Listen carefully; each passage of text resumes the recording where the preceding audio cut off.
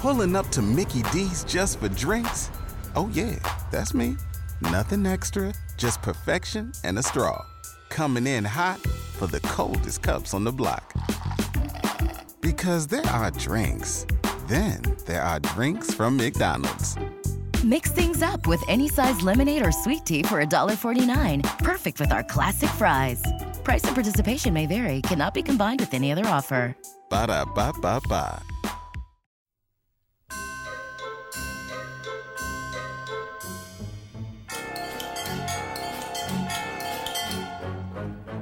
Hello, everybody, and welcome to a special free preview of Season 2 of Blabbin' Bout Batman, the animated series. I am one of your hosts, Crime Alley landlord Bob Mackey, who is here with me today, as always. It's the Dr. Leslie Tompkins of the podcast, Henry Gilbert. That's right. He's helping us heal, everyone. And in case you weren't aware, last year in 2021, we kicked off Blabbin' Bout Batman, which is our podcast about Batman, the animated series. We did a season of that in 2021, and now we're back in 2022 doing 8 new episodes of Blabbin' Bout Batman, and you're going to hear a little preview of one of the episodes after this intro. But if you want to hear the whole thing, you have to sign up at the $5 level at patreon.com/TalkingSimpsons. That's right. Every Friday until the end of 2022, you're getting a new episode of Blabbin' Bout Batman, the animated series, and we have so many cool episodes coming your way. Let me name them all for you. We've got It's Never Too Late, The Clock King, Perchance to Dream, Harley and Ivy, Read My Lips, Harlequinade, Over the Edge, and Legends of the Dark Knight. All classics hand-chosen by me and Bob. And if you sign up for $5 a month at patreon.com/TalkingSimpsons, you can hear them all as they go live throughout the end of 2022. You'll also get to listen to Season 1 of Blabbin' Bout Batman and all of our past miniseries, including Talking Futurama, Talking of the Hill, Talking Mission Hill, and Talking Critic. And that $5 level also gets you access to monthly new episodes of Talking Futurama and Talking the Hill, as well as early access to episodes of Talking Simpsons. It's a good deal, folks, and it's what Batman would want. Yes, at patreon.com/TalkingSimpsons. There's a ton of cool stuff there. Also, you know, if you're tempted by this stuff, you should know at the $10 premium level, we have also covered a couple of Batman animated classics as well. Our very first What a Cartoon movie was Batman Mask of the Phantasm, a huge favorite for me and Bob. Then we also did Batman Beyond Return of the Joker. That was also a ton of fun. And hey, if you also like all this comic book stuff, we've covered stuff like Spider-Man Into the Spider-Verse there too. Over 4 years of What a Cartoon movies at that premium level at patreon.com/TalkingSimpsons. That's it for our little intro. Now please enjoy our little preview of Season 2 of Blabbin' Bout Batman, the animated series.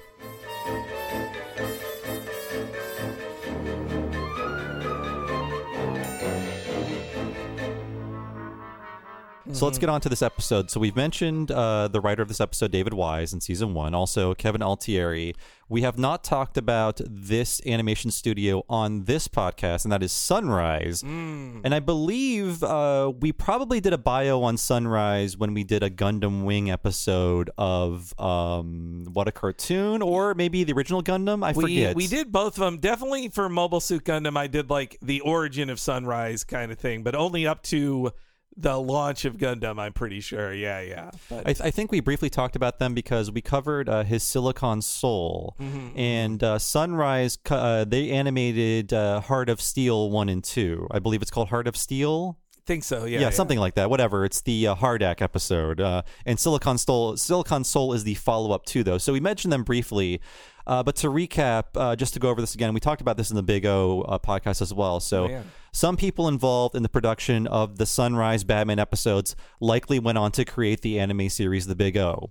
Or maybe just the presence of Batman at their studio inspired people. There's no way to know because all we have is animation services by Sunrise. And that's it. Because the apocryphal story is The Big O made by people who made Batman. Not true, really. It's sort of like... as of this recording, it's like, oh my god, the Simpsons Death Note parody. The same people who made Death Note made that. Not really. People that did In-Betweening for Death Note and 30,000 other shows did a fine job on that, but it's not like the Death Note people were flown into Burbank and animated that entire parody. Yeah, no, I mean, it was like a sub-studio of a sub-studio, really, which like... Dr. Movie. But Dr. Movie did a great job. I don't want to say they didn't. Like, they did a great job with... you know, a very difficult thing of for something that'll be seen in American prime time, like probably with very exacting standards on them. I think they did a great job. But yeah, I know what you mean. Sunrise technically, they did animate Batman, but their output on a few episodes of Batman is an asterisk in their work everywhere else but America, I'd say. There's like 7 years between Batman and Big O, or 6 years or something like that. There's a big gulf of time. Though this does have the feel of a Big O episode of like a weirdo shows up yeah. and then disappears just as strangely. But Batman does not get into a giant robot. Sunrise was actually dropped from the series along with ACOM because the producers were not happy with their work. I understand ACOM. We're actually going to get to an ACOM episode next week, and I know why they dropped ACOM, but they're crazy for dropping Sunrise. This episode looks great, and I love all of their stuff.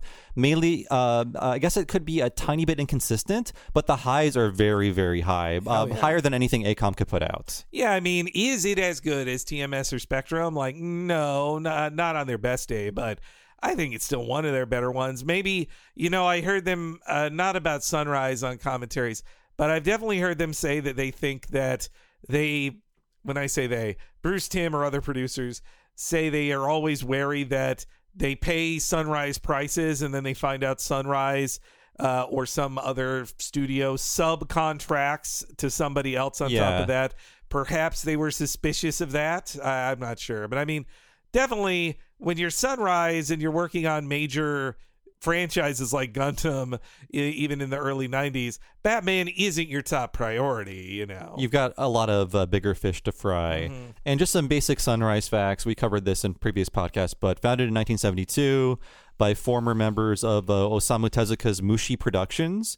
And Sunrise is actually basically a dozen studios. So it's very, very big. They made things in the 90s like, Gundam has existed since 1970s, but all the Gundam series, 90s hits like Escaflowne, Cowboy Bebop, of course, and then Studio Bones was formed out of some folks who left Sunrise to make their own studio. Now Sunrise, like most things in Japan, owned by Bandai Namco and now called Bandai Namco Filmworks. Oh, man, that's sad. I didn't know Sunrise was called that now. That's sad. Yeah, I mean, it makes sense for Bandai. They're like, we make all the money off these Gundam models. We should just own Gundam and the thing that makes Gundam. Yes, you make the animated toy commercials. We should own you. I don't understand why we don't. Oh, Gundam is smarter than a toy. I mean, it is a toy commercial. Yes, but, so was the Big O. That was the original intent. We're going to have a different giant robot in every episode that people can buy. But the creator said, let's make this more like intellectual and philosophical and heady. It's like the Transformers movie in that way, too. Yeah. Absolutely in no way is it like Transformers movie. I'm still trying to forget. But this episode, I am the one who chose this one. We'll talk about our own intentions throughout the series. I chose this one. It almost made the cut for the first season. It was a very strong contender. And it's actually one of my wife's favorite episodes, Nina Matsumoto, and it's going live on her birthday. Whoa. So everyone wish Nina a happy birthday today. Happy birthday, Nina. But as I said before in previous episodes, I love Batman stories that just start with a guy. And here's another one where just a guy doing stuff for about 6 minutes, and you're like, where does Batman come in? And it turns out to be a great story that Batman is remotely involved in. Yeah, I really like this one too. This was always on the cusp of a pick for me too, so I was glad when you picked it. It was like right outside of my pick of 4 for this 8. And I remember watching this when it debuted and just like being enthralled by it because it was a character I'd never heard of before. He's not one of the famous rogue gallery of Batman, and they make the story so compelling. Like it's hard not to, especially both me and you, I think, really respond to a guy who like has his very specific way of doing things and doesn't like when it's upset. I relate to this attempted murderer. As an anxious nerd who enjoys being on time, I have told friends, I told you to meet me at 3:45. Yes. Now you die. Yes. No, I mean... friendships have ended and relationships have ended because people were habitually late, and I cannot, I don't stand for it, folks. You can't abide it. Yes. No. I mean, also, the thing that really I liked about him too was not just like the punctuality, but also that he can't relax, or also I have a way of thinking too of like the one time he relaxes ever is his downfall. And he's probably thinking like, why did I listen to somebody who told me to relax? I should have been constantly vigilant and stuck to my schedule. And I think it's also about capitalism, not as, explicitly as the Riddler episode, but it does show that you one screw up and you're ruined in society. Like the slate is wiped clean every day. Nothing you did before matters. You need to perform that day to prove that you deserve to be paid, and that's it. So I feel like there's a hint of, he's undone by capitalism ultimately. That's my Marxist reading of the Clock King. Thank you. And I mean, he lives by the sword and dies by the sword because he is Mr. Efficiency. He builds a system that then destroys him, but he can't blame the system. He blames the mayor. Yeah. and yeah, I mean, later in life, I'd learn about the Clock King, and like the comic book Clock King is nothing like this Clock King at all. And we'll talk about him when this guy becomes the Clock King. I have a little bio, but I'm sure you know more than me, Henry, about this guy. Well, I also see this as like them picking out like, okay, every episode can't be the famous guys. Let's pick out one of the weirdos. And, he's not as silly as, say, he's close to as silly as the Condiment King, who then would get a cartoon later. Yeah. But not as silly. But they found a way to give him, like, a tragic backstory like Mr. Freeze, which is just awesome. I think my only real issue with this episode, is that, like, I think the plotting could just be a little better. Also, like, Robin should be in this, not Alfred. That's my other problem with this episode. I think he should be... I think they wrote an episode where it should be a sounding board for Batman saying things. It should be Robin replying to him. Batman getting like chauffeured around all day in the daylight by Alfred, that feels a little off to me. I like Alfred more than Robin, though. Oh, come on. Robin's cool. Get him out of the show. He's lucky he doesn't ruin this show. Man. Well, that's just because you don't think Dick Grayson's sexy. No. I think Alfred's sexy. No. I'm more of a Poison Ivy kind of guy. Sure. Well, hey, we'll have that in a couple weeks. Yes, finally. I remember watching this as a kid. We're about like in week 3 of the show airing on Fox, and I was like, the Joker and Mr. Freeze, all the people that seem very cool, the powers and interesting mental illnesses. And here's this guy. As a kid, I was like, who is this guy? He's just a guy, and he's got no powers. And I thought that was interesting. I was just like, I was not used to seeing that sort of a crime story in a Batman cartoon like this. That was starting with some of the bigger guns like Catwoman and Poison Ivy and the rest. Yeah, I agree. It showed that they could do. It's an early one where they prove they can do something interesting with a character who wasn't really on like the Adam West show or any of the movies before. Like without the cultural cachet of the Joker or whatever, you can just go into this and like they have to prove to you that the Clock King is a worthy adversary for Batman. A nerd with glasses who's on time all the time. How can this guy do anything to Batman? They convince you of it. They actually make it work. He's good at planning and also surprisingly good at fighting Batman. Yeah. So, I took that to be, hey, he had 7 years after his brain broke. And if he's that dedicated to punctuality, then he could, I think, when driven, can give that same dedication to probably working out 6 hours a day, working out his brain, studying all the Batman math. So we open on a filthy Gotham subway station inside of a filthy subway car, and the doors slide open, and this very well-dressed stern man holding a briefcase and a stopwatch boards. And he says, basically, the theme of the episode, it's about time. On my third rewatch of it, I was like, oh, that's great. That's the first line. That is perfect. Yeah. And I remember, this is related, by the way, when the Back to the Future game came out in 2010, the Telltale adventure game, the first episode was called It's About Time. And I was like, wow, that's so clever. And then I saw, a million time travel things are called It's About Time. Yeah, so it's not really that clever. It's what everybody's first thought is. Yeah, but that was the first time I saw it in 2010. Like, wow, how did they think of this? Also, one negative I'll say on this episode too is could have a better title card. It's just like a bunch of clocks. Yeah, like, some of the boring. title cards aren't great. They are just very basic and bare bones. You remember all the great ones, but also I don't think it's a coincidence that a guy like Temple Fugit is obsessed with trains. Let me just say that too. Yeah. Yep. No, you're totally right about that. And it's funny how, I mean, it's very intentional, but he's undone by the train, basically, or by Hill on the train, and then Hill's future as a mayor has to do very much with making the trains run on time, which is the thing you say about a guy who people don't like. Well, at least he makes the trains run on time. Yeah, it's perfect. It is a great children's politics episode, and yeah, I mean, it all is mirrored so well, like all these things back and forth, like this setup here of Fugit getting on the train is also Fugit's mistake, like many an awkward, anxiety-ridden person is. He mistakes he's like, hey, I see you every day. You're my friend. It's like, he doesn't think about you that much, the other guy. Yeah, Mayor Hill is on the train. He's buried in a newspaper. He gives just basically an unfriendly hello to Mayor Hill. Hill does not remember him, and the man introduces himself. He says his name is Temple Fugit, and he's annoyed Hill doesn't remember him, even though they've been riding the same train. And he points out, for 1 year, 7 months, and 13 days. Damn. Yes. Man, he's, and it's... Well, this was also when I realized, I guess as a kid, I'd never thought about that a mayor or any politician was something before they were a politician. You just know, well, yeah, that's the president. He's the president. You don't think about it. But this introduced me to the idea that, well, the mayor wasn't always the mayor. He used to be a lawyer on a train who would later run for mayor and be elected. Anyone can be a mayor or a judge. You could be a boat dealership owner and become mayor. Yeah. I should say in general, in Batman comics, there's been a lot of mayors, but there's no, in Batman comics, there's always Commissioner Gordon. The police commissioner is. And if it's not Gordon, that's part of the story. You're like, well, why isn't it Gordon?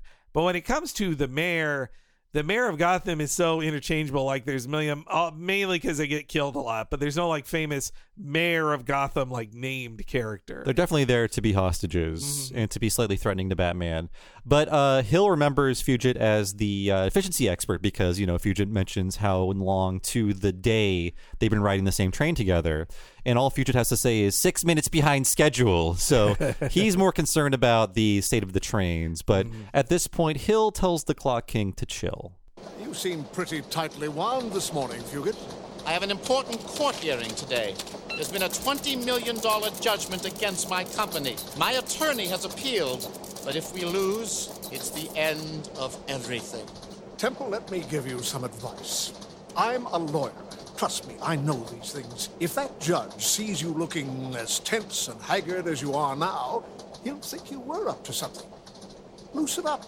Do something to relax before you go into court. Get out of your routine for a few minutes. Do you take a coffee break? Of course, every day, at 3 on the dot. Then take it at 3:15. But my schedule... Forget your schedule for one day. Believe me, it'll make a new man out of you.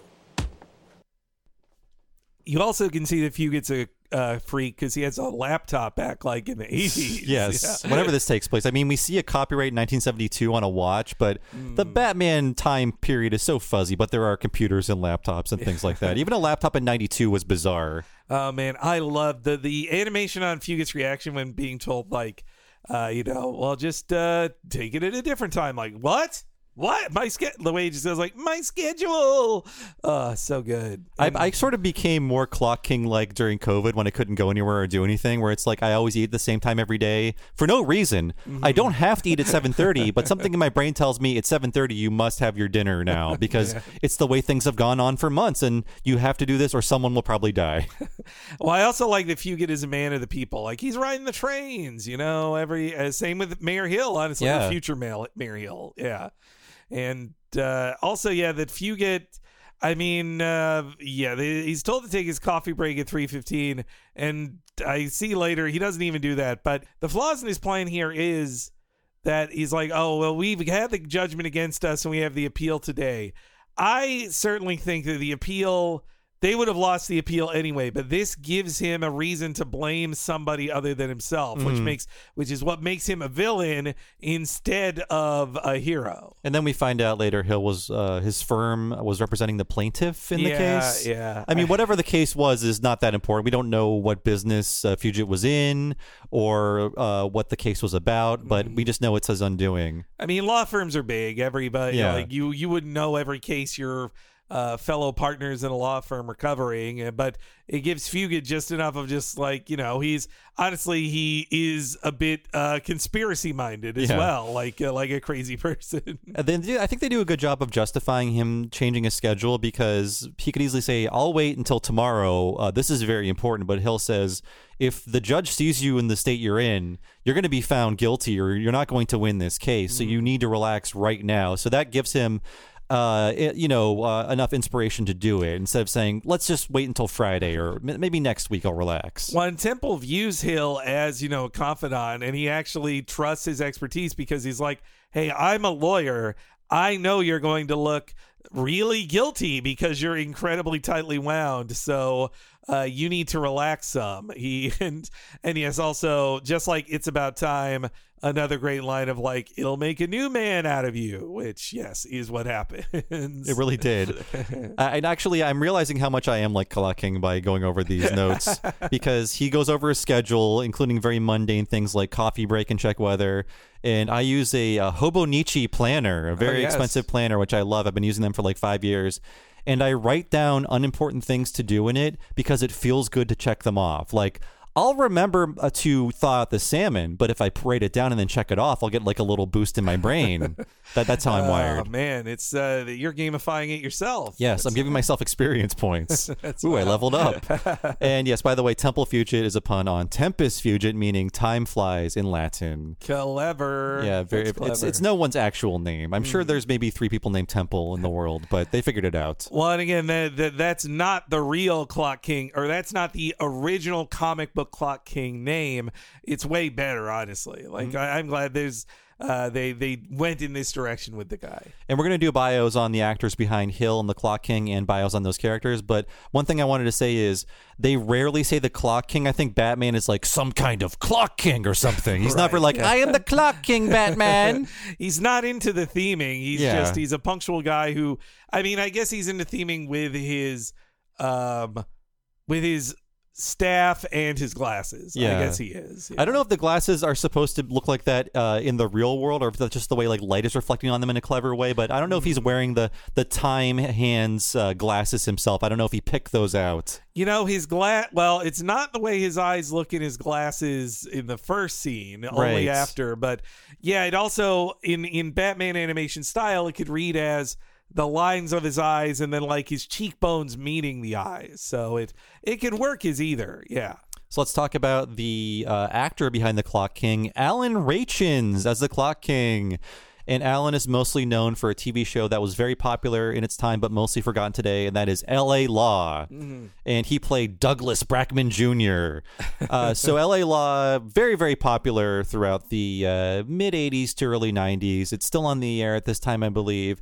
And L.A. Law recently resurfaced in social media because there was an episode in 1992 starring Dan Castellaneta as a man inside of a Homer Simpson costume. Mm-hmm. And he's in the costume and he's doing the voice, and the entire L.A. Law episode is about this guy in the mascot costume complaining like, I can't do my job, it's too hot in this. And by the end of the episode, the entire jury is in the Homer costumes. Right. Have you seen this clip, Henry? I've seen the clip. Yeah, it's going all around, and it's the first time anybody has thought about L.A. Law on Twitter ever. Like, it's a completely forgotten show. I remember it as like, again, a parents show. Like, it was like a sexy show that had I remember seeing, the only other time I remember seeing L.A. Law mentioned on anything is it was like on one of those lists of first time a gay thing happened in some context. I think it was one of those. It happened even up to about like 15 years ago where an actress on the show, her character would get a girlfriend for like 2 episodes and then go back to dating men, but they would mainly just do it to have two girls kiss for an episode to spike the ratings, and then instantly stop writing any gay storylines in the show soon afterwards. NBC won't let us do anymore. Yeah. And Dan was in that episode, and it was about Homer because Fox produced the show for NBC. Right. It's one of those things. It was one of those back in the day before most things on channels are produced by the same production company that owns the channel. Yeah. His other most notable role is of Dharma's hippie father on the equally forgotten Dharma and Greg. So there you go. That sounds the complete opposite of the Clock King. Yes. Yeah. And also, I was looking up Alan Rachins. What else has he done? And he was also the spokesperson for Breath Assure with George Kennedy. Now, Breath Assure was a breath mint product that promised to freshen your breath from inside of your body, but they could not prove that actually worked. So by the late 90s, the company was defunct. Oh, I see. Yeah. I did see his most recent credit is on Young Sheldon. He was or one of his most recent, so he's still active as an actor. Yeah, like with a lot of these guys, just a zillion character actor roles and maybe one or two regular roles on a sitcom or drama or something like that. I mean, years and years on LA Law. I guess it probably doesn't get him a bunch of syndication money, since I don't think it's one of those highly syndicated shows or anything. Yeah. And also as Mayor Hill, we have Lloyd Bachner. So Lloyd Bachner, he passed away in 2005 at the age of 81. He's a character actor, an incredible amount of acting credits, though his most famous role is of the protagonist of the classic Twilight Zone episode To Serve Man. Oh, okay. Right. Yeah. Which unfortunately has been overwritten by the Simpsons parody of it. Mm-hmm. Yeah, that was the only reason I watched it, to be like, all right, that was the most recent time I watched it, was when we did the first Treehouse. I was like, all right, I should watch this again. It's been a long time. And obviously the only actor by name I remember in that one is Richard Kiel. Yeah. Egon himself plays the lead alien. To us, he's Egon, not Jaws. Egon. Yeah, Egon is his number one role. Yeah, and I believe he reprised that role because they did a parody of that episode in The Naked Gun 2. Oh, wow, man. That's, I watched a million times 1 and 3, but barely any of 2. And also, Lloyd Bachner played Mayor Hill in 8 additional episodes of this run. 2 episodes of the new Batman Adventures, and he also played Mayor Hill in Batman Vengeance. And like I said, countless roles on TV shows over the course of 4 decades. If you turn on MeTV right now, there is a very good chance you will see Lloyd Bachner. But his most notable recurring roles were in Dynasty, the short-lived early 60s crime series Hong Kong, and The Richard Boone Show. Okay. And I wish I knew him more, but I think the name Lloyd Bachner has been thrown out of Mystery Science Theater a lot. Yeah, it sounds like one of their names, yeah. Yeah, you'll hear a riff like, Lloyd Bachner is the most dangerous game. You'll think, I should think this is funny, but I'm not. I wasn't born in 1960, so I don't know what it means. Boy, Dynasty right up there with LA Law of being a very important show for its time, but no longevity. They don't.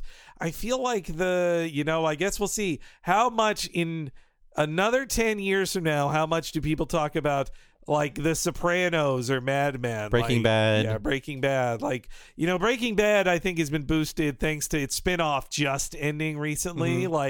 But yeah, technically, I guess there was just a Sopranos prequel thing, which was OVA level fan service of Sopranos fandom. Yeah, it's but LA Law Dynasty, totally forgotten. But he'll live forever as the voice of Mayor Hill. Mm-hmm. And a brief note about Mayor Hill. In this show, he's a bit of a stuffy bureaucrat. He's just kind of a stuffy guy, complete with the mid-Atlantic accent. But in the comics, he's actually a villain. We talked about this last episode. He only has political powers, not superpowers. And by the time this started airing, Hill was basically a 10-year-old character. He had existed for 10 years in the comics. So he's a fairly new character for Batman. But yeah, he was a corrupt mayor in the comics. But here, he's very benign. Wow. Okay, right. I actually, I don't associate Mayor Hill too much in the comics. But yeah, he's, when I think of him in the show, which is, I guess that too is, for a kid's show, they break some rules, but I think they don't want probably some standards and practice rule was you can't have kids distrusted authority figure this much. You can't have an evil mayor. You can't do that. And this one he's actually pretty good because we see he actually gets things done. He does make the trains run on time. He actually supports infrastructure and mass transit. Yeah, I mean, Mayor Hill actually supports mass transit. He's not like privatizing it to a bunch of companies or like shutting down tunnels into towns or making it so low-income people can't live somewhere. Like, yeah, it's kind of impressive in him. That's something else too in this episode that would make it a deeper mystery, but they don't really have time for it. There's nothing about who's running against Mayor Hill. Like, if there was more time for the Clock King episode, Batman would probably first investigate the guy running against Mayor Hill because he'd be the first person to benefit from attacks on Mayor Hill. That is true. I never thought of that, but I guess he's like the incumbent, so it's a sure thing. It doesn't matter at this point. It's in the bag. Yeah, in Gotham. Well, also, you would think in Gotham you'd get a lot more of these like tough on crime guys in Gotham. They just let Batman solve everything. It's just no matter how many cops we hire, the Joker's still going to mess things up. So Batman is not on our payroll, and that's good. I think what you said before, but like the Gotham's like the only city that would justify all of the armored cars and the gigantic police budgets that exist in the real world. Like if Gotham was real, then it would make sense to have that many kind of like armored cops there. But yeah, every police car would be a tank if Gotham was real. So we see Fugit's office. He's working intensely on paperwork. We see him abuse a clerk because the clerk brings in a stack of papers. He complains that he wanted those 5 minutes ago, and he tells the clerk, I know how long it takes to photocopy 37 pages, and you took longer than that. This lets you know he's a jerk. Like, you shouldn't feel too bad for him. He's a manager torturing his employees. He's not a great guy. And you can see all of his employees are basically trained to work around his schedule because the secretary comes in at 3 on the dot with his coffee for his coffee break. And this is when he hears the words of Mayor Hill echo in his head, get out of the office. Wait until 3:15. That was when it felt like, this is where they feel it's a kid show and they don't trust you that much. Yeah. But then he tells Miss Perkins, the secretary, put that coffee in a thermos, and she almost goes, "What?" I feel like her action by the animators, they think that like a slide whistle's coming in the soundtrack, like whoop. Like, luckily the musicians or the composer was a little more had some self-control. Oh yeah, well I mean the Shirley Walker and her team, they know how to underplay moments like that. Yeah, and I love how the show takes its time. You're going to hear that a billion times throughout the series, but in here I love him trying to relax. Like, I guess this is what relaxing is like, and I felt this way too, where it just you keep working, and then when it's time to relax, you're like, well, I need like the energy of stress to keep me going. What do I do now? And that's what he's doing here, where he's like, well, what do I do? I just sit here. I just have my thoughts. What's going on here? But eventually he's able to let his himself relax. His shoulders droop a bit. He breathed a sigh of contentment. So over the course of like 25 seconds, he learns how to relax a little bit. And that's like instantly it shows that was a mistake to him, at least. This was also the first time I noticed that in the shot of him going to sit down in the park, you see the clock. It actually says 3:05. Like, he didn't even take it at 3:15. The most he could wait was 5 more minutes. Oh, that's great. I missed that little bit of storytelling. So he couldn't push it to 3:15. Yeah. That's great. 5 minutes is what destroyed him. I mean, the animators might have just screwed up on it, but I prefer to view it as they drew 3:05 to show like he thought he could make it to 3:15, but the only thing he could do is wait till 3:05. And hey, the mayor told him 3:15, so he can still do that ironic execution on the mayor later, right? Yeah. He's getting it to him anyway of like 3:15 was what you told me. So yeah. But as soon as he's able to find peace, this is when a ball hits him square in the chest. The kids are like tossing a ball back and forth. And what happens to him is what we all fear as adults: children laughing at us. Oh, terrifying! Yes, man. Yeah. I walk by teens every now and then, and I'm just like, man, if one of these kids just laughed at me or made fun of me, I would just crumple into a ball in this airport right now. You don't make eye contact. You turn up your podcast. Keep walking. Yeah. If you insult me, I won't even hear it, so I won't start crying. Teens can't know they have that power against us. So yes, because of this, the papers he brought to the park, that he planned to, check out on his break. They scatter across the park. He's running across the park trying to grab them. One page falls in the fountain. He climbs up on the fountain. He's reaching over to grab it. That's when this little shit-eating dog sneaks up behind him, barks, and he falls into the water. He looks a little like Snowy, the Tintin's dog, at least in shape. Not obviously in color. Snowy's white. This is like a Little Rascals gag, though. His undoing. That's what makes it so funny too. That like in tragic comic, that the thing that destroys this guy is basically like a Charlie Chaplin short. Yes. Oh, definitely like a Three Stooges gag. Yeah. So and then he's doing this. I kept forgetting. Like, oh wait, is this? I kept forgetting that it's the same day. Like he said, today I have this appeal judgment, so that's why this makes him late. He did it on the same day. Yeah, a lot of it is just like the bad day that undoes a man, these episodes. And let's hear more of his bad day.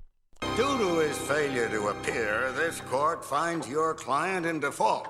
Summary judgment against him stands at $20 million. No! You can't! I'll be ruined! Then perhaps this will teach you to be on time for a change.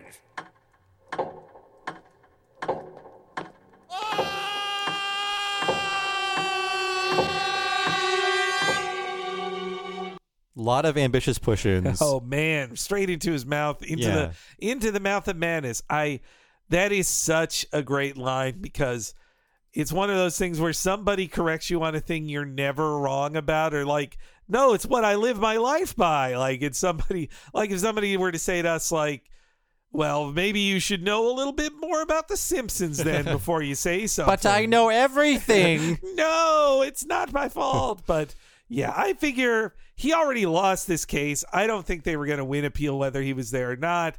But him showing up lets it be blamed on his lateness, and then he can blame Mayor Hill for that instead of whatever it was his company did wrong that caused them to get. I mean, what did they do wrong? They got a $20 million judgment against them in 1992. Yes, yeah. But very ambitious animation wise, because we push it on the court in animation, and I love the design of the court. It's very impressionistic. There's no people there. They're just like the shapes of a courtroom, and the sound design is just a ticking clock that you heard in the clip. It's so perfect and so impressionistic and very, very noir, and that's why I think that scene rules. Oh, and the background's all black. Like, it makes it feel like a nightmare, or like one of those like dream sequences in an old noir film of just like, just shots of a judge on his bench with just darkness behind him as he points at him. Like you're seeing this nightmare that few get lived through, Yeah, and I think the last episode had us pushing in on a guy's mouth too, and then we cut to a new scene. So they're into that move, and I like it. It's hard to pull off in a TV quality animation of this time period. Mm-hmm. So on the screen we see 7 years later, and then there's a beat, and then we see 8:57 a.m. So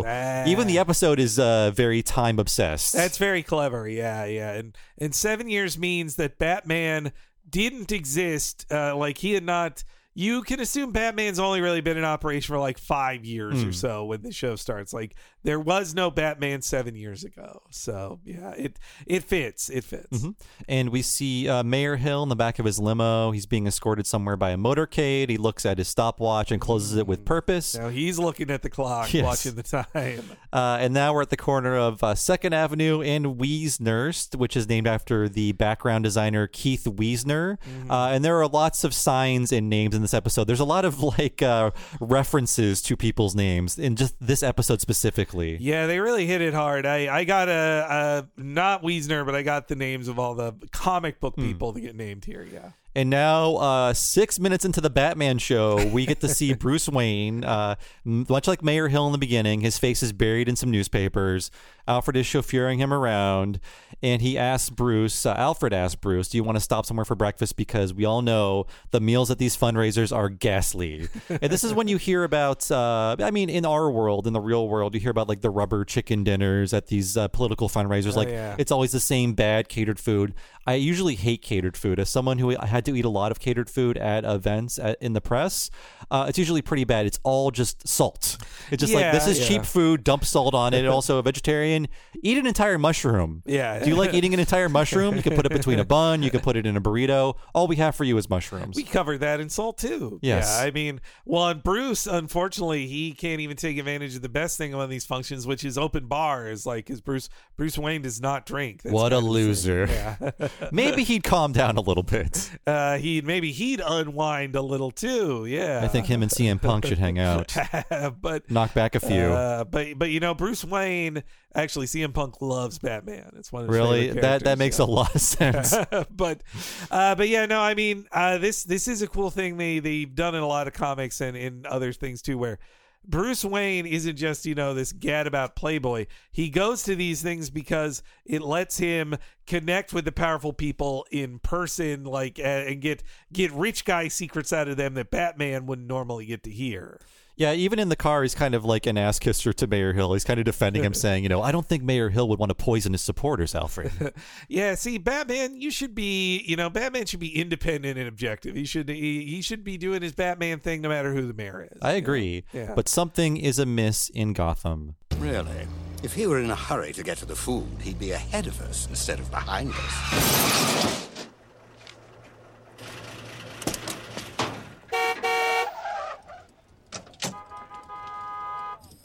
I take it taxi drivers are no longer required to obey traffic signals. Climb off it, geezer. You had the red. It's nobody's fault. Look. The traffic signals are malfunctioning. Bruce is a good mediator. Yeah, he's doing his best. I mean, this is a great first step in his revenge plan. That he's like, yeah, I'm going to make everybody late. How do you like it now, Hill? Like, that's where he starts. It took here. 7 years, but now everyone is late. And you know what? If I was going against Hill, I wouldn't get him on, like, things not running on time anymore or whatever. I would use the fact that, like, he's weak on crime. His own district attorney became Two-Face. That's true. This guy's bad. But I mean, if you are a criminal, you want him to be weak on crime, right? Yes, you don't want to point that out. Like, he should be locking me up. That's true. Yeah. No, if I was running against him, I would say, guys, you can't trust this guy on crime. His Two-Face is his old DA. Look at all these photos of him with them together. We need to start investigating Mayor Hill. Yeah. But we see the Clock King. He's now in his Clock King costume, which is kind of the same as his old costume, really, except he's got a cool, like, clock hand sword that I think is awesome. Yeah, I mean, it's like a sword cane that's always a sword. Mm-hmm. That's so cool. And it's sharp enough to slice Batman's costume. Yeah. He pulls out this sinister remote control. And back on the street, we see this New York cabbie that we heard Jeff Bennett earlier talking about. Mayor over the hill. Nothing works right in the city anymore. I mean, hey, I love that. Like, a taxi driver pointing at the mayor and going like, "You suck, mayor." Like, that's great. Yeah. And Alfred comments, this won't bode well for his re-election. And Bruce figures out, no. And that may be exactly the point, Alfred. So somebody is trying to make Mayor Hill look bad. Bruce has already figured it out. Yes. He is the world's greatest detective. Mm-hmm. And Bruce looks upwards at the figure at the top of the building. It's the Clock King. And this is when the Clock King extends an antenna on the remote, presses the switch. Explosions ring out, but they're not to destroy anything. They're to unveil this graffito-tagged banner of Mayor Hill with the text, "Time for a change." So...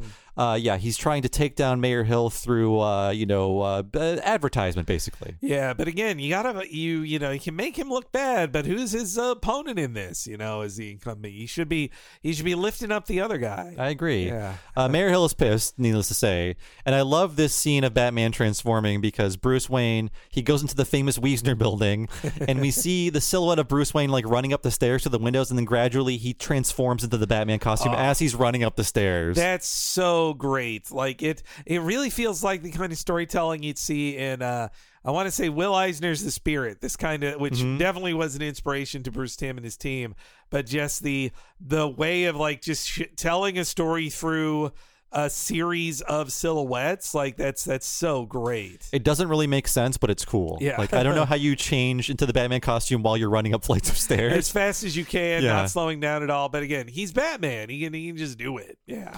And this is when Batman meets the Clock King. Well, the Batman. It's about time you showed up. I suppose you want to know why I've brought downtown Gotham to a standstill, Batman. Well, let's just say it's because I'm a civic-minded citizen with a lot of time on his hands.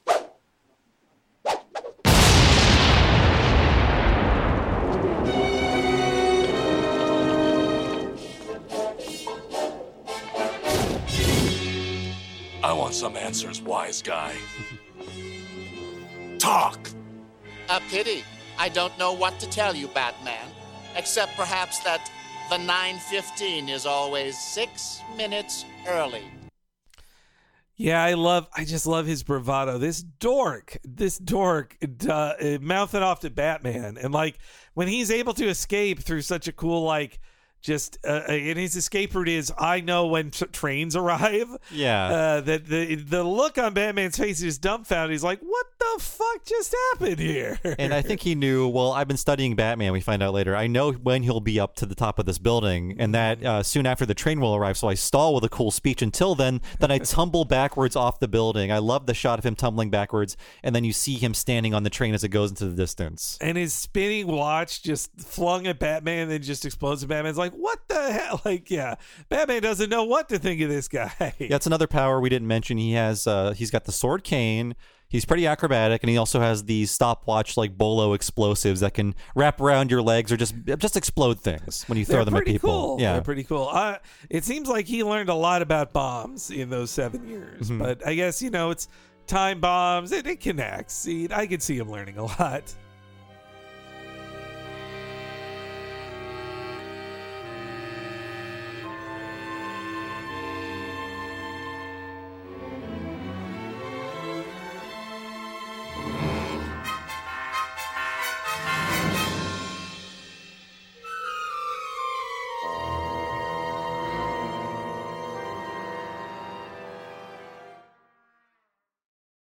Shopify helps you sell at every stage of your business. Like that, let's put it online and see what happens stage. And the site is live. That we opened a store and need a fast checkout stage.